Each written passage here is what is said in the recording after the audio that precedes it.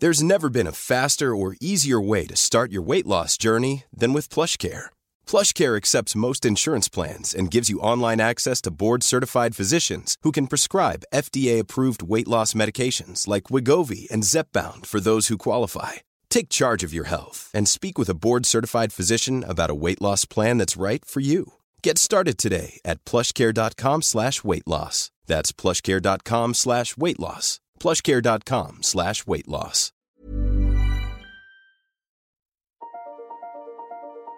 Hello, my name is David Runciman, and this is Past, Present, Future, a podcast of ideas. Today is the first episode in the new season of The History of Ideas, in which I talk about a thinker from the past and try to explain why he or she really matters.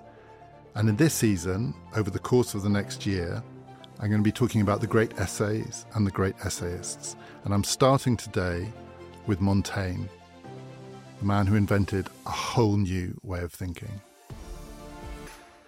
Past, Present, Future is brought to you in partnership with the London Review of Books. Listeners can subscribe to Europe's leading literary magazine for a special rate at lrb.me/ppf. That's lrb.me/ppf.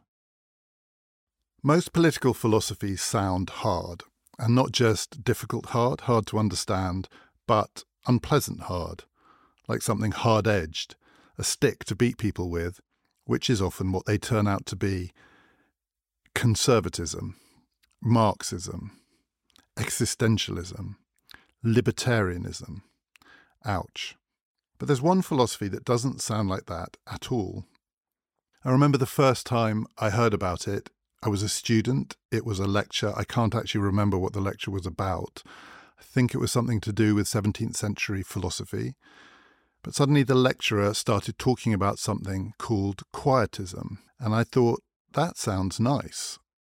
The ism of leading a quiet life, quietism. Maybe that's the philosophy for me. It turned out quietism's a bit more complicated than that, and it can mean something quite technical in religion, in philosophy itself. But it does also basically mean a bit what it sounds like. The quietist is someone who doesn't believe that philosophy or thought can reorder the world, remake the world, change the world. The world is as it is. And the quietist can only order his or her thoughts and try and get in the right relation to the world, but that often involves stepping back from the world, accepting it. In that lecture, I think I remember the lecturer saying that quietism was the philosophy of both literally and metaphorically tending to your own garden. It did sound nice. But then it turns out that quietism is also a stick to beat people with. Not because the quietists are going to come and get you, they're not, that would be ridiculous, but because quietism is usually a kind of insult. Not always, but often when someone calls someone else a quietist, they're accusing them of something, of having given up, of having turned inwards. It's something self-indulgent. In the LRB's archive, and this is not an advert, but the London Review of Books does have an amazing online archive of all the essays written in the paper over the years, and you can look up anything and you will find something on anything. I searched for quietism, found maybe 50 articles that use that term, and some of them use it in a fairly gentle way to speak of someone or something as being a certain kind of peaceful response to a turbulent world. But in the vast majority of cases, it is a term of abuse. It is being used critically. These are just some of the words that go with quietism in those articles. Conservative, irritating, expedient, passive, complacent, narcissistic, indolent, creepy, dismaying, inert, cautious, embittered. Ouch. The person I'm talking about today, Montaigne, has sometimes been accused of quietism in some of these senses. Montaigne lived his adult life in the second half of the 16th century in France. It was a pretty terrible time to be alive. France during the second half of the 16th century was riven with civil wars of religion, of dynasty, and like all civil wars, they spill down into families, into neighbourhoods. The horror of civil war is not just the set-piece violence, it's the way that the violence leaks into everything, so that you never know when you're safe or who you can trust. Montaigne was an aristocrat. He came from a distinguished family. He was well known. He had an estate, and on that estate he had a chateau, and in that chateau he had a tower, and in that tower he had a library, and in that library he had a desk, and at that desk he retreated to turn his thoughts inwards, to reflect on himself. He famously said that his subject matter was himself. He was writing the book of himself. And it can look like a kind of retreat, a form of escapism, getting away from everything, looking inside, trying to make or hope that the worst of what's going on outside will leave you alone and go away, not trying to do anything about it.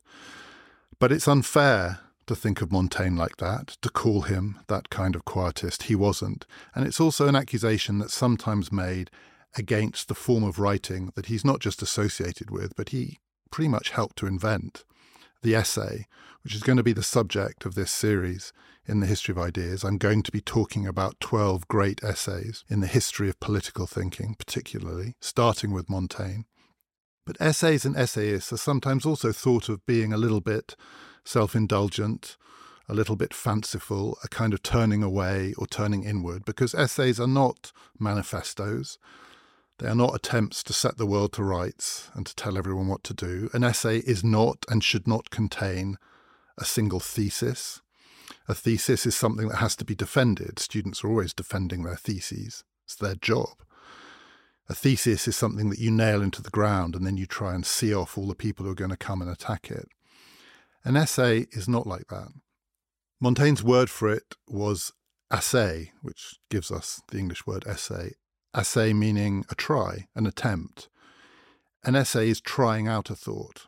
It's starting with a thought and seeing where it takes you. It's following a line of thought or a train of thought. And in that sense, it's a kind of journey or even an adventure. It can be much more adventurous than a manifesto or a thesis, which tend to be locked down. The essay is the open-ended form of writing, including political writing. It could go anywhere. And in that sense, it can be braver than the other kinds of political writing. It can certainly be more surprising. And that's how Montaigne wrote. You never knew where he was going or where he was going to end up.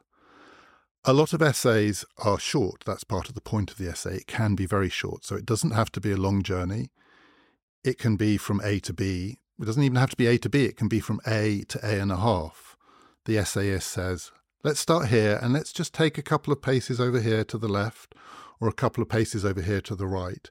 And then let's have another look around and see how the world looks. It's not going to have changed. You can't change the world by just moving a few paces to the left or a few paces to the right. But the world can look completely different from just over there or just over there. And most of Montaigne's essays are like that. They're often quite short. They're about seemingly random subjects. They are a little train of thought. And they just shift your perspective. They have appealing titles, most of them. They draw you in. They sound like a kind of curiosity shop of random ideas. It's almost a sort of prose poem when you read them. There are many of them. Here's just a few. This is just a selection of Montaigne's essays. He wrote of fear, of friendship, of cannibals, of sleep, of smells, of drunkenness, of books, of thumbs, of a monstrous child, of coaches, of vanity, of experience. He wrote about nothing and he wrote about everything.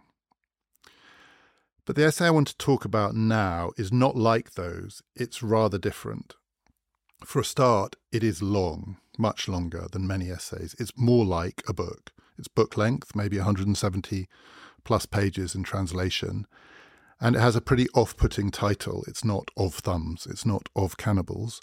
It is called, in English, An Apology for Raymond Sebon. Well, who the hell is Raymond Sebon and why does he need an apology? I think every reader has confronted that question when faced with this essay. It's long, it's book length, but it is still an essay. And the reason it's an essay is that it's a journey. I'm going to say in a little bit who Raymond Sebon was and talk about what happens on this journey. But the experience of reading this essay is like going on a much longer trip. To me, it felt like Montaigne was taking you into the woods, into the darkness, probably his woods. He had woods on his estate. I mean, he's taking you somewhere he kind of knows, and he's telling you stories along the way. It is full of stories. It's almost nothing but stories, anecdotes, remembrances, asides, jokes about everything: food, sex, love, disease. He's taking you on this trip, and along the way, he's just telling you what he thinks, partly to keep your spirits up, partly to keep you walking. And you follow him. You don't know where you're going. I defy anyone reading this book to know where it's ending up. But you keep going because it's fun. He's an amazing companion. He's a great walking companion, a thought-walking companion. And then after a while, you suddenly realize you are deep in the woods and you have no idea where you are, because he's taken you to a place you've never been to before, and it is dark. It's quite hard to know how to get out, and you suspect that the only person who can lead you out is the person who led you in. So who was Raymond Sebon? Why did he need an apology? He's obscure to us because he is obscure. He was a late 14th, early 15th century Spanish theologian. This is the French version of his name. Montaigne was writing about him partly out of a labour of love, because Montaigne's father, when he was dying, asked Montaigne to translate Raymond Sebon for him. Montaigne took very seriously the things that people said and wanted and did on their deathbeds, because he knew that every journey, every thought journey, every actual journey, every lived life ends in the same place. So though we don't know where any of the journeys are going to end up, we sort of do. They all end in death. And what happens just before death was a subject of complete fascination for Montaigne. But in the case of his father, it was also the way he expressed a kind of love. He did the translation of Sebon. And Sebon was a somewhat controversial theologian. So he wasn't an essayist. He had a thesis. He had something he wanted to say. He wanted to tell people how to live. Particularly, he wanted to tell people how to do religion. And he basically just had two ideas. It's inevitably more complicated than this, but the great thing about Montaigne writing about it is he does not make it more complicated than this. Sebon believed that religion, true religion, and we're talking about Catholicism here, Montaigne was, in his own mind at least, a good Catholic. This is the true faith. Religion, for Sebon, required two things, and it needed both of them.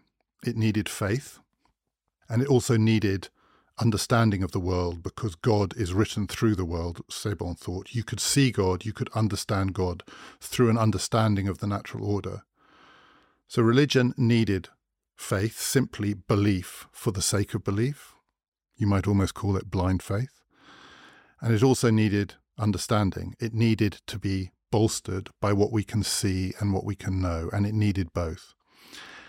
And this was treated at various points as, if not quite heretical, an extremely dangerous line of thought, a dangerous thesis. It's hard to reconstruct why it should seem so dangerous, but Montaigne makes it pretty clear in the way that he defends Sebon that what people find threatening about that line of thought is it's infuriating for the people who believe faith alone is enough. And it's infuriating for the people who believe that human understanding alone is enough. And what Montaigne does in this essay is he shows why simply relying on faith or simply relying on human understanding are inadequate, are dangerous. You need the two together. So what's wrong with faith? What's wrong with belief? For Montaigne, the trouble with religious faith as the basis for anything is that faith, he says, is so fickle. How do we know this? We just have to look around us. We just have to look at ourselves. We just have to look at our friends. We just have to read about the history of religion and human experience. And we can see that people will basically believe anything depending on circumstances. What do people believe? Well, it depends. It depends if you're German or French. It depends where you're born. It depends who you are. It depends upon your circumstances. But more than that, belief and faith is contingent on immediate impetus and impulse. Montaigne had very little time for atheism. He thought it was an absurd position. He thought it was grotesquely puffed up and inflated of any human being to think that they could know the absence of God. Who are we to judge God? And he deployed an argument that is often used against atheism, which is human beings can construct all sorts of clever arguments to prove the non-existence of God. And then when those same human beings find themselves at death's door, suddenly faith will burst out in them. So the 20th century version of this argument is the line that I think originates in the Second World War in the United States. There are no atheists in foxholes. When you think you might die in the next moment, you will pray. You will find someone or something to pray to. You will not hold on to your logical beliefs in the non-existence of God. And Montaigne thought that that was absolutely borne out by experience. As death approaches, people will start to believe. But what's so extraordinary about Montaigne is he uses that same argument against atheism and he turns it against faith. So there are no atheists in foxholes for Montaigne isn't just against atheism. It's also why you can't rely on belief to found religion, because it's so dependent on circumstances. If faith is the kind of thing that can just be conjured up because someone is trying to kill you, it doesn't really mean anything. And it doesn't even have to be fear of death. Montaigne spends a lot of time talking about disease and illness and pain. He writes quite a lot about gout, presumably from experience.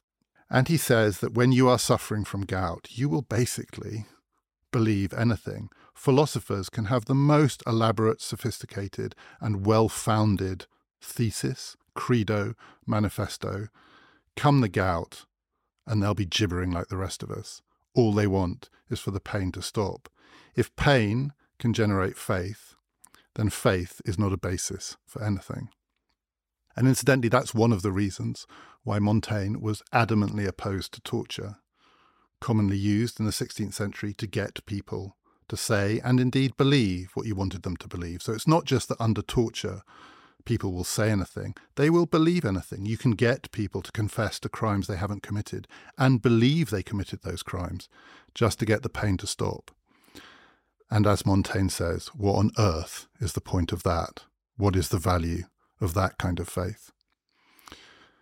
Faith isn't enough. Reason, human understanding, experience, book reading, knowledge of the world, looking into ourselves, being honest with ourselves about what we believe when we're suffering, it'll teach us all that.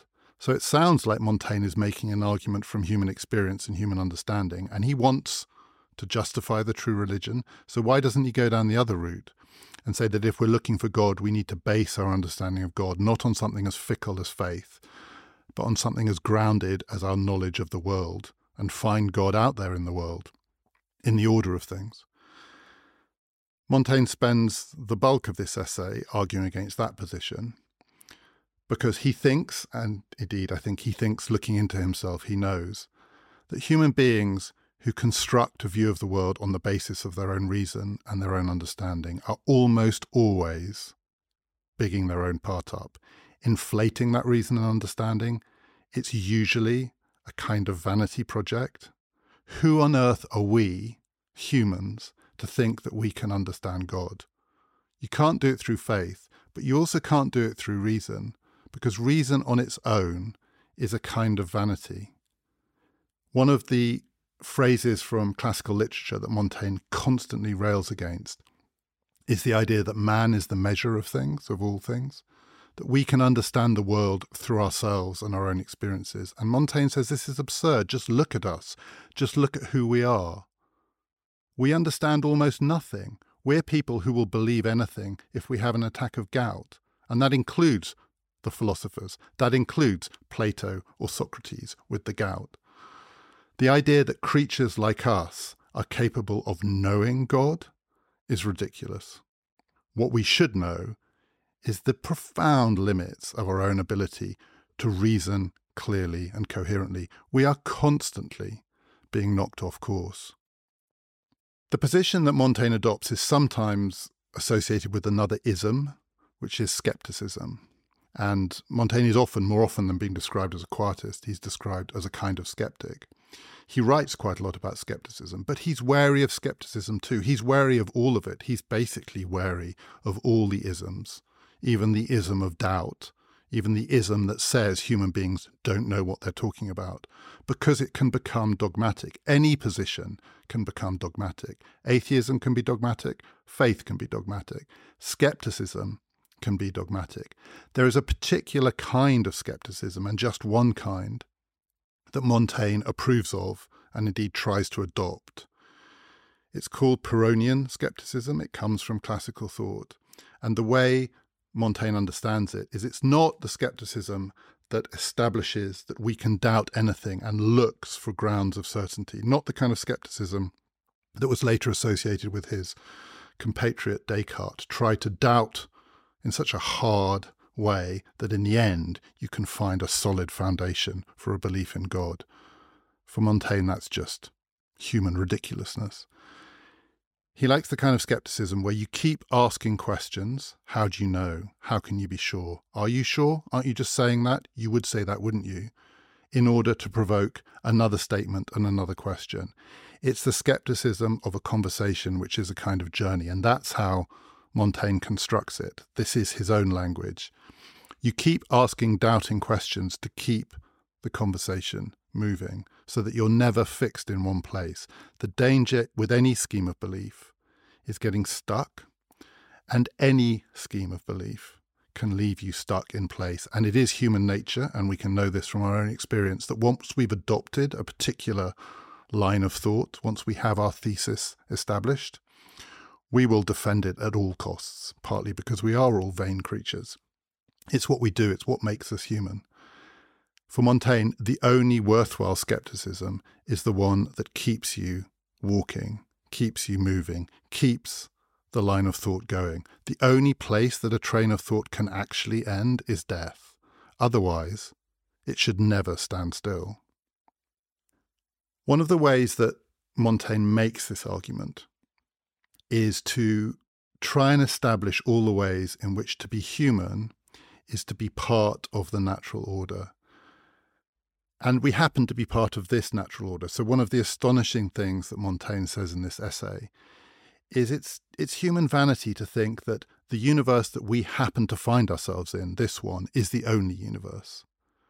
It seems very unlikely that there's just one universe. God, after all, could make endless universes. There may well be, Montaigne says, multiple different universes. This is just one among many, and it happens to be the one that we're in. How dare we assume that we're the ones who can understand universal truths simply from the basis of the one that we happen to be in? And he says, look where we are in the universe.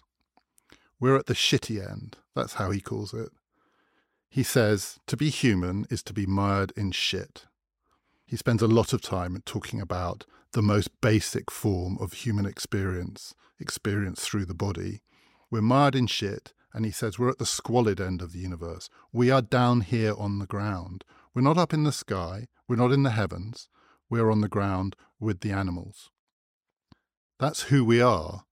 Part of his argument, in his apology for Raymond Sebon, is the way to think about the human experience is always to remember not only we are part of the natural world, but we are just animals.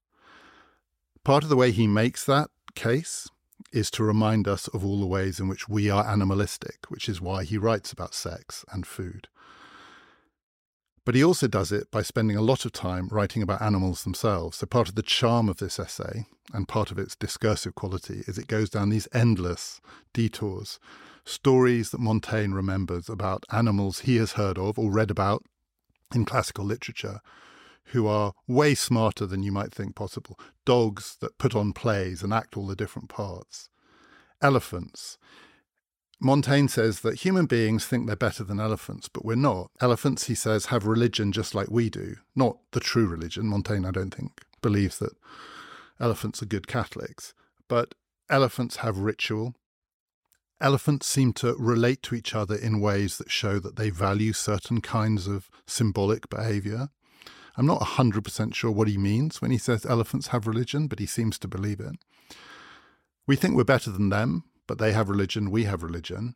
What's the difference between us and them? Well, we fight wars and try to kill each other, and they don't. Elephants don't fight wars, and we do. Elephants do have religion. So how on earth can we think we're better than elephants? And Montaigne knows that one response to that sort of doubt, is to say, yeah, but we still tell the elephants what to do. So you might say elephants don't fight wars, but they do fight wars. They fight in our wars. Hannibal led the elephants over the mountains. The elephants served Hannibal. Hannibal didn't serve the elephants. Elephants never organize us. We organize them. Surely in the hierarchy of nature, we are above them. And Montaigne just says, no, we're not. And part of the evidence that he gives for this, and it's based, again, on personal experience, he says, look at the way people treat horses. He knows many people who treat horses in a way that makes it feel like they would do anything for their horses. If you look at the way they behave around their horses, they seem to love them, but also they seem to serve them. They are at their beck and call. They're the ones, the humans are the ones who are getting up early to clean out the horses. The horses aren't getting up early to clean out the humans. But worse than that, people who say, we're human, we somehow stand above the natural world, not only treat horses as though the horses were in charge, they mistreat humans for the sake of the horses. So Montaigne says, look at the way a wealthy man looks after his horses, and then look at the way he treats his stable boys, and then tell me that he values the human over the animal. As Montaigne said, we think we're playing with our cats. How do we know our cats aren't playing with us? What's the political lesson of all of this? How should we live? Montaigne is sometimes treated as a kind of self-help writer, that this way of thinking should be a guide to how we should behave in particular circumstances. And he is a little bit like that, but it's not really self-help, because he never wants to pin things down to that extent. So this is not the kind of self-help that tells you this is what you should do. This is how you should kind of cement your well-being. This is not a well-being manual. At one point, Montaigne says, if you're healthy, don't go on a diet. Because health is random. I mean, you're healthy not because of any virtue of your own. It's just chance. You're a lucky person. Enjoy your luck. One of the themes of Montaigne's writing is enjoy your luck. When things are going well, don't make them go worse for you in order to hold on to the fact that they're going well, because you can't control it in the end. You can diet all you like. You're not going to be in charge of your own body. If you're healthy, enjoy it. Only diet for a reason. I guess it's a kind of self-help, but it's much more contingent than these are the 8 rules for living.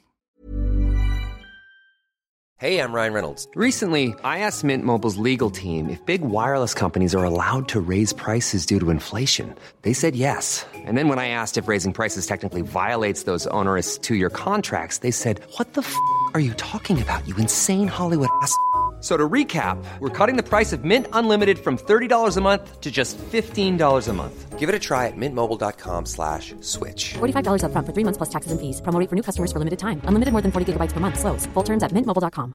Many of us have those stubborn pounds that seem impossible to lose, no matter how good we eat or how hard we work out. My solution is PlushCare. PlushCare is a leading telehealth provider with doctors who are there for you day and night to partner with you in your weight loss journey. They can prescribe FDA-approved weight loss medications like Wegovy and Zepbound for those who qualify.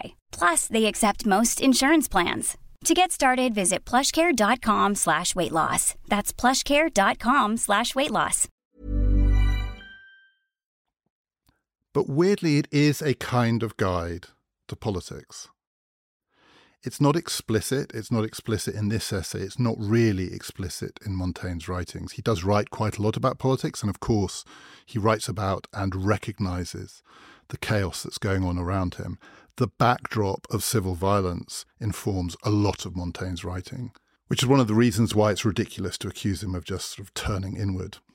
But there is an implicit temperamental assumption about how you should adjust yourself to the kind of world that Montaigne finds himself living in. So he's living in a world of passion, passionate argument, millenarian argument. Politics has become about damnation and salvation. People are willing to kill.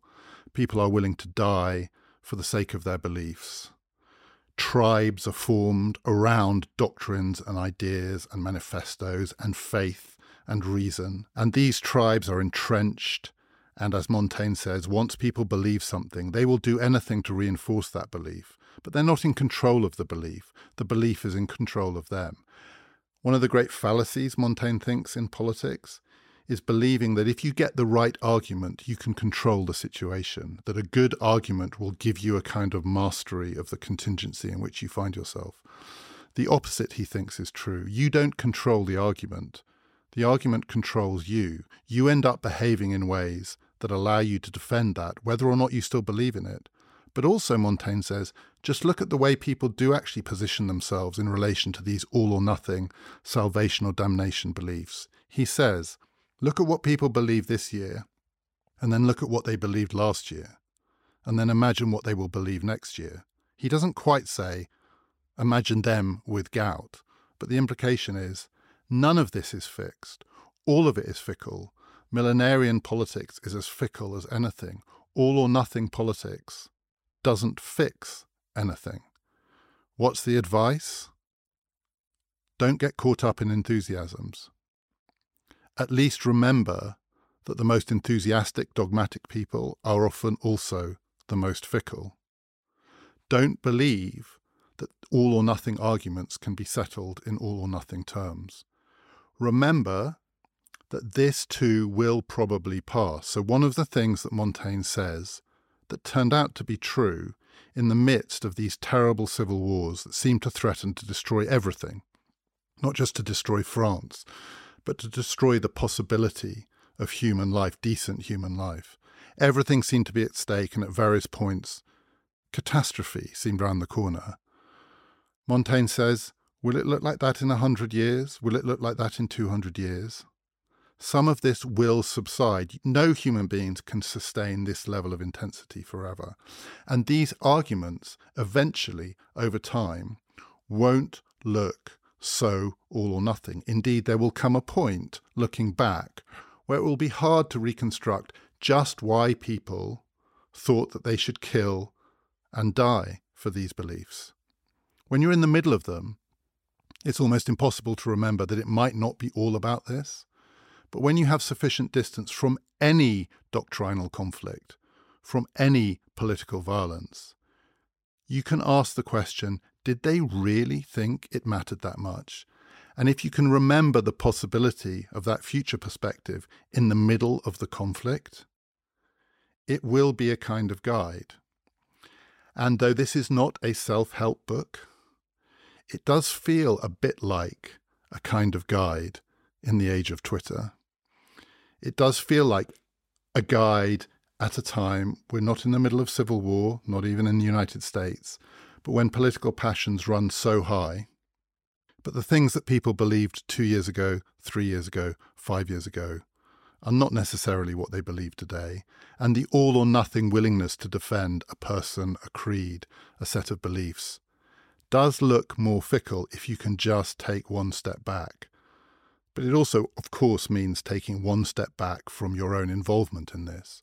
So it is a kind of suggestion that full immersive involvement in millenarian politics is dangerous, but also not just bad for you, but potentially bad for everyone. It's where the accusation of quietism maybe comes in. The term that was applied to Montaigne, the thing that he was described as sometimes, and again accused of sometimes, in the language of late 16th century France, was of being a politique. That was the term that was used. He was one of the politiques, which doesn't really mean politician. It's more like politico or something like that. The politiques were the people who were skeptical. So skepticism is one of the ideas associated with them, deeply influenced by classical thought. And one of the reasons that the Apology for Raymond Sebon, which sets out as being about Christian theology, has almost nothing to say about Christian theology and draws almost all of its examples from classical thought, from the ancient Greeks and the ancient Romans, is, as Montaigne says explicitly in the essay, why am I writing about the ancients? Why am I defending the true religion using the writings of people who did not know God because they did not know Jesus, pre-revelation pagans? Because it's safer. He says, look at all the chaos and misery and bloodshed that comes from getting involved in the arguments now about what it is to believe and what the true religion is. And then ask yourself, if you want to really go on an intellectual journey, if you really want to explore, if you really want to follow your thoughts wherever they lead you, would you do it through biblical references? Would you do it by taking a position on Catholic or Protestant or doctrinal questions? Of course you couldn't. There would be no freedom in that because you would constantly be constrained by the fear that stepping 2 paces this way or 2 paces that way will lead to death. But if you write about Plato, if you write about Pythagoras, if you write about Protagoras, if you write about any of them, you're free because you've always got the line of defense, well, they didn't know any better because they didn't know Jesus. That's why he does it. It's one of the weirdnesses about this essay. It's not actually about Christian theology at all because it's too dangerous. The defense is a defense of a view of what it means to be human in language that can only be taken from the ancients because that's the only place where it's safe to follow your thoughts where they'll lead you. It's why, for some people, this essay feels irreligious, verging on atheistic. It's not. But what it is free. It's a free line of thought.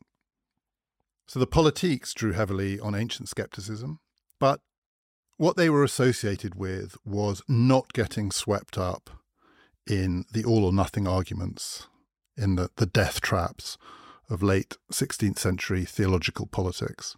They were the pragmatists. They were the ones who tried to make politics organized around principles of safety and security, or even reason of state, trying to keep a kind of order amidst the chaos.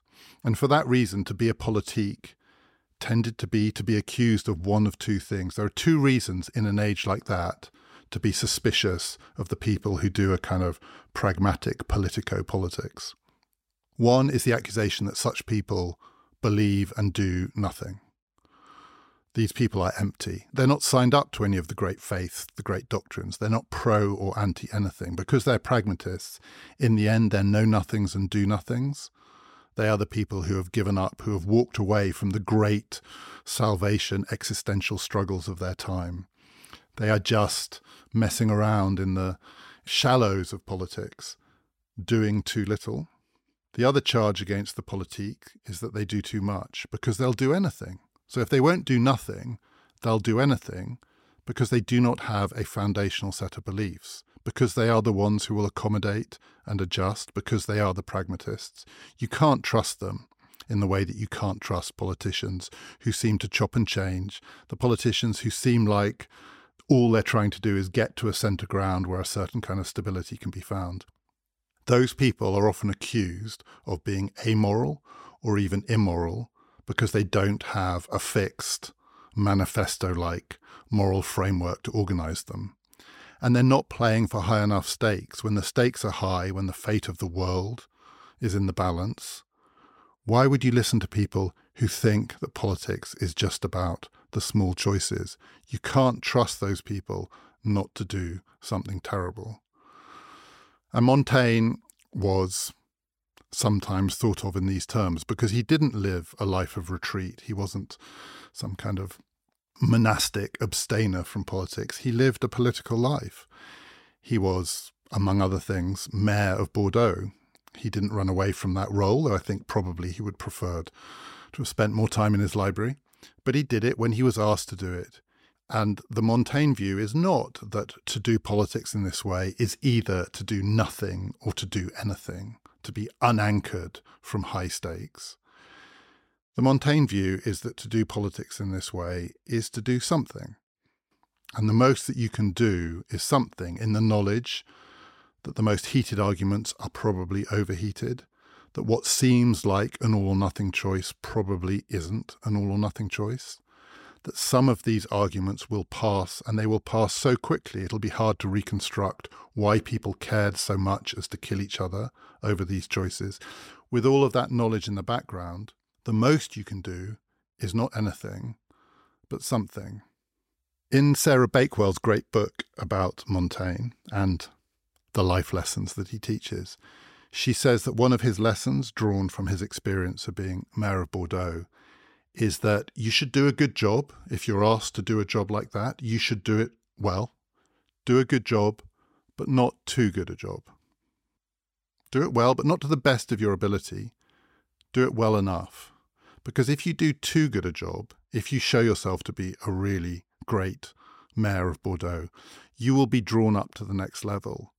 And there will come a point you'll be drawn up to a level of high court politics where it's impossible to avoid the high stakes, where the risks are too great, where that ability to take a step back and just to measure your response, that space shrinks and shrinks until it vanishes.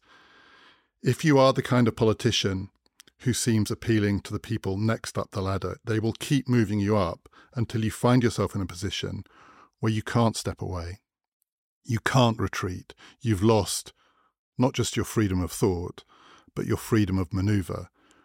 A good job, but not too good a job. But so much of that, as Montaigne knew and as he writes in the Apology for Raymond Sebon and across his writings, so much of it is luck. And luck in politics is one of the themes that dominates Montaigne's understanding of what it is to live in the world. You have to be alive to all of the ways in which the choices that you make are going to be shaped by things that you cannot control, some of which at least will simply be questions of chance. So a lot of his preoccupation with luck was with physical luck, the luck of good health, the difference between a healthy life and an unhealthy life, particularly then, when death was always just round the corner. That was the all or nothing. You never knew when you might die. This was the age of plague. Some of Montaigne's greatest friends were just taken from one day to the next by the plague, but he wasn't. And because he wasn't, he was able to reflect and to write the essays and to lead a full life. And he knew you couldn't read anything more into that than chance. Montaigne's younger brother was killed by a tennis ball. It hit him on the head, playing a game of tennis, and a few hours later he was dead. What does that mean? It doesn't mean anything. Presumably, no one knew or understood the way that worked, but anyone could understand that if you can be killed by a tennis ball in an age of civil war, you can't just worry about the civil war. Anything could get you. Health is chance, life and death are chance. How you deal with that kind of chance, this is a thought written all the way through the classical view of the world. How you deal with that chance, including the chance of random death, tells you a lot about an individual's human's character. And Montaigne does judge people in part by their willingness to embrace a certain kind of randomness and to live with it. But you have to accept that your ability to find a place in the world that is relatively safe, not too much, not too little, the Goldilocks place where you can be in the world, you can do politics. And he was apparently a good mayor of Bordeaux. He was charitable, he was kind, he was known for being someone who really detested torture and cruelty. But as Montaigne says of himself, there's no virtue in that. The people who said of Montaigne, he's a really good person, because even though he has power, he doesn't abuse it to cause harm to his enemies. Montaigne said of himself, it's just chance. There's nothing virtuous in it. I can't claim this makes me a good person. I just happen to be really squeamish. I hate seeing human suffering. Does that make me good? No. It just makes me someone who happens to have been born with those qualities. He could have been born with different qualities. He could have been born with an impulse towards sadism. He didn't control either of these two things. He can't claim that as his great virtue. There is luck all the way through this. But there's also a kind of luck that Montaigne doesn't write about so much. But you can't avoid it when you read him. He's so fresh. He feels so present there on his estate, in his chateau, up the tower, in the library, shut off, but speaking to us across the centuries. I think everyone, or almost everyone, who reads Montaigne is taken aback, not just by how conversational it is, but the way in which it does feel like he's talking to the reader, and the reader is you. you really feel like you are there with him on that journey. But there's real social luck behind that. It's not just that Montaigne was lucky enough to be healthy, not to die of the plague. He was lucky to be a man. I mean, that's biological luck, but it's also a kind of social luck in a society where to be a man was to have the opportunity to lead the kind of life he led, with some public roles, but also with the privilege and the privacy of the tower and the library and the desk. It's very hard to imagine, not impossible, but very hard to imagine that life being led by a woman. But more than that, he was well off. He had his estate and his castle and all the rest. He had his books. He was extraordinarily socially fortunate in an age where almost no one had what he had. And you had to have what he had to lead the life he led, that life of intellectual exploration, to go on that journey. And the least appealing part of Montaigne, and it's there in the Apology for Raymond Sebon, are the points where he tries to say it's kind of miserable being rich and smart, partly because you're going to get drawn into politics and you're going to get sucked into these arguments that you don't want to be a part of, but partly because it's miserable when we're just all animals, really, to be given these kind of puffed up human choices, to be one of those human beings who's expected to somehow live in the world as though we were masters of our own destiny, as though we were capable of shaping not just our own lives, but the world around us. To be one of those people is a recipe for misery. It's much better, Montaigne says, to be one of the simple people. And he says it over and over again. Better to be a peasant, better to be a washerwoman, better to be a ploughman, better not to have those choices, those intellectual choices, better to be fixed in place in an age where most people, the vast majority of people, were born, lived and died within 10 miles of the same spot. Better not to go on these journeys because it's a happier life, it's a simpler life. You will not be tortured by human vanity if your space is so determined for you that there is no scope for thinking that you might rise above it. Montaigne says over and over again, the great failing of human beings and human nature is our impulse to think we can rise above being human. We should be suspicious of all schemes that say there's a way of being human and something more than human. When I was reading this, the thing it made me think about was AI. Montaigne is not talking about this at all, but when he's writing about animals and the way that human beings think they're in charge of animals but actually are doing their bidding, I thought of intelligent machines. And I also thought of all those schemes from Bitcoin up or down, where people say there's a kind of human creativity and ingenuity that allows us to emancipate ourselves from the fickleness of the human condition. And Montaigne says none of those schemes will work because they will either be inhuman, and who wants that, or they will be all too human, and then they won't have freed us from anything. Montaigne knew all of this, and for that reason, he thought the best way not to be tempted to rise above the basic human condition was to live a human life where that option was removed from you. He says at one point, better to be a ploughman than a university rector, because all the ploughmen he's known have been much happier people. So I've known a few university rectors, people who run universities, and it's true some of them have seemed fairly miserable. I don't think it's much of a fun job, though some of them have absolutely loved it. But better to be a ploughman. There are two things about that that just don't feel right. And when Montaigne says it, it doesn't come across. The first is that the point of his way of writing and his way of telling stories is that they are a journey, an open-ended journey. And here he is saying, better not to take a step at all, better to be fixed in place. He writes about the world that makes you believe that the best thing you can do is just keep moving, not moving in a way because you're trying to find the Holy Grail, the spot that you can finally rest where everything will be all right. There is no spot, it ends in death. But if you keep moving, the world will keep looking a bit different, and that will remind you who you are. You will place yourself in the world better if you do not fix yourself in place. You will have a better relationship to the world and the people around you. And yet here he is saying, better not to make the journey at all. I don't believe it. And also you have to ask the question, he says that, but would he swap? Would he really swap? If you could say to Montaigne, you can have this life again, Without the chateau, without the tower, without the library, without the desk, without the essays. The nice, simple life of the washerwoman, of the ploughman. Would he swap? Would he give up the journey? Would he give up the experience of having walked through the woods and seen all the amazing things that are out there and heard all of the stories and been troubled by them? Would he give up his good fortune? Who knows, but I doubt it. And when you read this essay, The Apology for Raymond Sebon, and it's late on in the essay that he starts to say, better the simple life than all of this complexity, better the simple life than the philosophers. Philosophers, he says, are terrible at knowing where they are.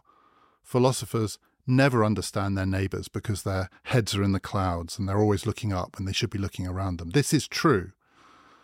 But does that mean that therefore the philosophers want to swap places? Or is there a better way, a different way of being a philosopher? As you go on this journey with him and you find yourself deep in the woods, and then he says to you, better not to have come with me at all. Better to have been back out there. It's dangerous in these woods. You don't know who you are or where you are. It's really disorientating. Let's go back. Let's pretend that we never went on this journey. It's impossible because by that point you've gone far too far with him to go back. So it's not as though Montaigne is saying that this journey that he's taken you on through animal life and sex and shit and religion and Plato and God and multiple universes, all of that, it's not like he's saying that journey is life, that that's the world, because it's not the world. It's happening inside his head and you're walking through the woods. It's not that. The woods are not the world. But he's taken you there, and once you've been there, it's almost impossible to forget the journey. You can get out again, but you will not be unchanged by having walked through those woods. And the thing that you will take away from it is not that you should retreat from the world, and it's not that you should embrace the world, and it's not that you can put the world to rights, because you probably can't. What you take away from reading that essay is simply that it was the most extraordinary trip.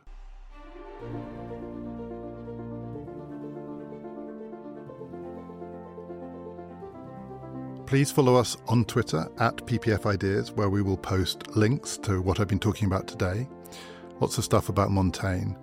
And do subscribe as well, wherever you get your podcasts, and then you will be sure to get the next episode of History of Ideas, when I will be talking about the Scottish philosopher David Hume and his essay about what actually bankrupts a nation. Coming up on Past, Present, Future, we have got episodes about the history of AI and the Turing test. We're going to be talking about whether the philosopher John Rawls can really save left-wing politics. And we've got a special event coming up. If you are going to be at the Hay Festival on Saturday the 27th of May, we will be recording a special episode of Past, Present, Future. It'll be with me, David Miliband and Helen Thompson, and we are going to be talking about the American century, maybe just gone, and America's place in the world, and trying to understand what the future holds in international politics. I think there are still a few tickets left, so if you are there, do get one. It's at 7 o'clock on Saturday evening, but we will be putting it out on Past, Present, Future as well. So subscribe and you will get that. My name is David Runciman, and this has been Past, Present, Future, brought to you in partnership with the London Review of Books.